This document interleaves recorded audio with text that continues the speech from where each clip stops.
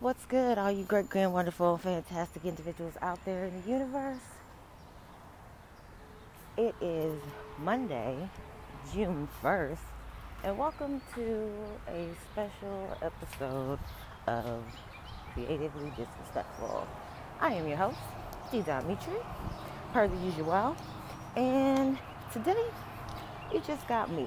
No special appearances, no extra fluff or filler, just me. And I wanted to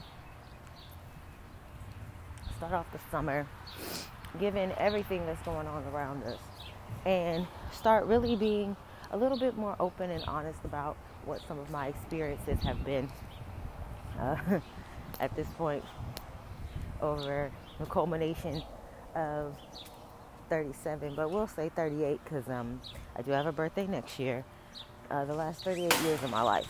And I wanted to talk about particular things that have shaped and formed my thought process, things that have changed what is important to me, what is and what isn't important to me, and just really come clean about certain things. So, with that being said, welcome to Tales from the Black Hand Side. And I don't know how frequently I'm going to do it and what all I'm going to talk about, but it's definitely going to be raw and off the cuff, off the top of my head. And just kind of a recount of particular experiences and how those experiences affected me and what I learned and how I pressed on from them. So, for the first one, we're going to talk about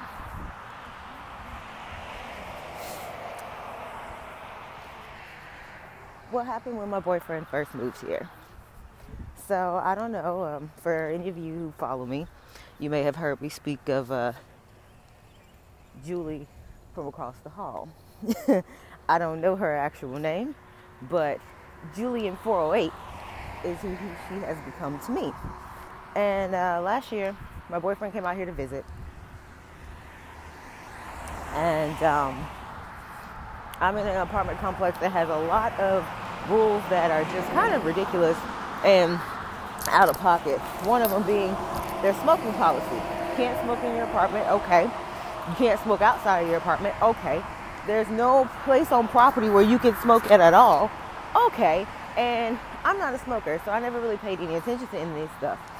And so when he got here, I was like, well, yeah, we got an outside area. Just go smoke outside there. It'll be fine. Boy, was I wrong. So he would go and do that. He would go smoke outside on the steps. And anytime that he saw her, he would be cordial. And he would be nice. And he would speak. So, all right. One day, she was walking all slowly up the steps, holding her stomach, all out of breath, wheezing, yada, yada, yada. He asked her if she needed help with what she was bringing up the steps. She said no.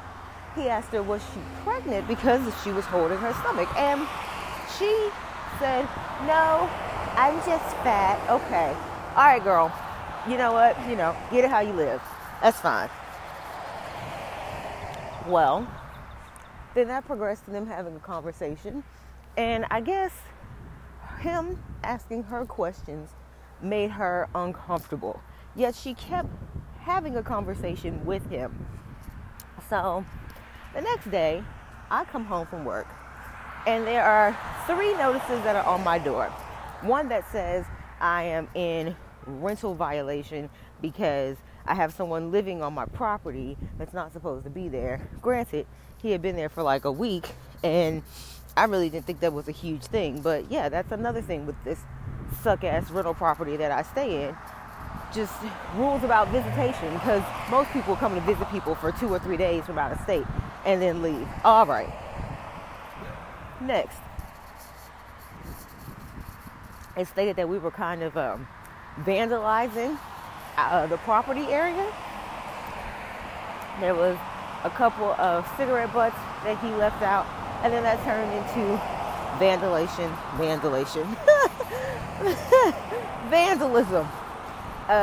of said property. And what else? It was something else that was like another rental violation. Oh, and that there was a note that said that we had trash and garbage all in front of our apartment complex, and in front of my apartment door, and that it had been there for weeks. We had never removed our trash, and so I emailed the office to talk to them, and they told me that it was reported that we were a disturbance, that there was all of this trash. Good morning. That there was all of this trash and garbage that was outside of our place, that he was smoking cigarettes and putting them over there. Oh, and then also harassing her. And I'm just like, okay. So I asked him what happened. He told me, I know that he's a genuine person, doesn't mean to harm anybody. Therefore, there's nothing in me that would not believe that he had a regular conversation with her, and she felt threatened. And it's funny because I had never seen this broad until this happened. And I had been living there for 5 months, and I've never seen her at all. And then all of a sudden when he shows up, there's all of these issues, and she got all these fucking problems. And I'm just like, okay. So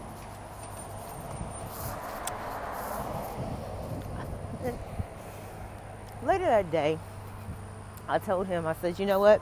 When I see her, I'm going to talk to her. He didn't want me to. And I said, yeah, I hear what you're saying. But when I see her, I am going to speak to her. Because if she had all these issues with us, then she could have came over here, knocked on the door. I'm not intimidating like that unless you feel that way. And she could have spoke to us and we could have hashed all this stuff out. But no. What she did is she went to the office and turned in the black unruly couple, because that's how we were labeled to the office. And I'm like, that's crazy when I work like 12, 13 hours a day and I'm hardly here. And I know that all he does is smoke cigarettes and play video games all day because he ain't from here and he came to hang out and visit me. So you lying, bitch. You lying. All right. So, oh man. I came in from work, and the universe is funny. And the universe, as I always say, gives me what I need when I need it. And I had knocked on the door, and he had the bolt locked, so I couldn't get in just from knocking. So I had to wait until he unlocked it for me. And it just so happens while I'm waiting, I see her coming up the steps. So I look down and I pause, and when she gets to the top of the steps, he opens the door, and I give him my backpack, and I said, hey, can you take this real quick, because I need to say something. So I did. So I confronted her. First, I started this all cordially and nice. I was respectful, all that good stuff. And I was like, this is what the office has told me, and this is not what it was. And so I need to understand what he said to you that made you feel like calling the office and saying that we are a threat to your livelihood and all of this other foolishness, especially when I'm not here. Lots of stuttering, lots of backpedaling. That's not what I said. Like, I said something else. That's not what I said. I said something else. I said, well, that's not what the office told me. I called the office, and this is what they said. And now all of a sudden, you want me to play boo-boo the fool. Now all of a sudden the cat got your tongue, and everything that they said in the office is a lie? So if it's all a lie, where'd it come from, sis? Well, let me explain. Well, I don't want any problems. Like, you people and your problems, you people and your problems. You people and your problems. Like, if I'm not mistaken, You're the one who went to the office. You're the one that made up this elaborate ass production. So now you gonna catch this fade. But you don't want me to call you out on the fact that you just lying about shit. You lying about shit. You lying about shit. You lying. You lying. You lying. Okay.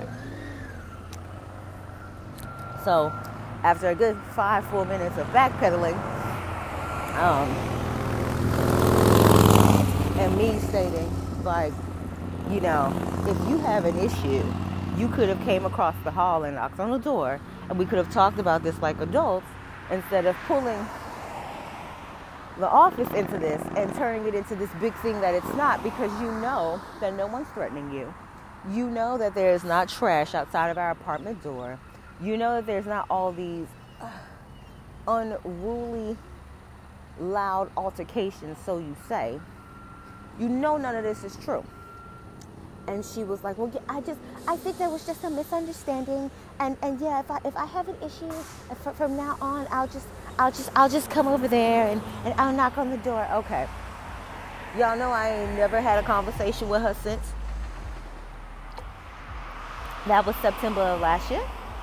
This is June of 2018. He left. He was there for a month altogether last year. He left. And when he left, I did not see this broad until, let's say January-ish is when I saw her again. And I just looked at her and just kept it moving. I mean, that's how it was before. She was not in my point of reference. I didn't need to have a conversation.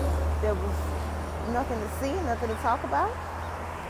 And in the recent few months, I've seen her maybe once or twice. And she just looks at me. And I just keep it pushing. But I said all that to say this. You know, there was absolutely no reason why she had to, one, go to the authorities, but then also the way that she went to them. The way that she painted this whole thing to make it seem like we were this aggressive, insulting, like antagonizing couple that was ruining her whole life, and that we were filthy, we were dirty, we had all of this stuff outside of our apartment, that she was being harassed by this black male, like all of these things, these terminologies and these phrases that are used to describe people of color amaze me. I'm amazed by the language, because a lot of times I feel like it is language that is used purposely to garner a particular reaction. I went from not hearing anything, not knowing anything that's going on, to coming home to having 3 notices that says, if you don't do this, this, and this, we're going to kick you out of this complex. When no one had talked to me about shit. They literally took her version of events, and that became reality, and then they're trying to put me out on the fucking streets. Or at least threaten me. Or at least threaten me. I don't understand what invokes particular fear in particular people in reference to people of color. It's very weird to me. I don't understand what you're so afraid of, especially if no one's done anything to you. To this day, I still do not know her name. There's no point to know her name. I know she don't know mine. Or maybe she does, because my business card is on my door, because I run events, I host cooking classes and stuff out of my apartment. So maybe she does. So that's the thing. Like, all my info is out there for the taking, because I am doing other things. So why in the world would I taint my business name by being a piece of shit? That's not beneficial to me at all. Oh, man. Language.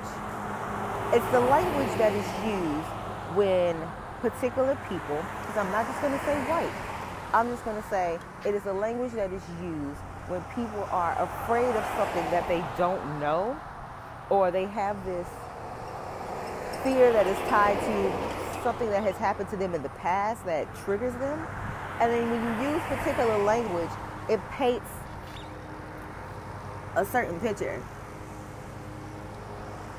And you can easily weaponize that language. We're seeing it happen now. We're seeing it happen now. Watch what you say, y'all. Mean what you say. Be able to back up everything that you say. This world is crazy right now.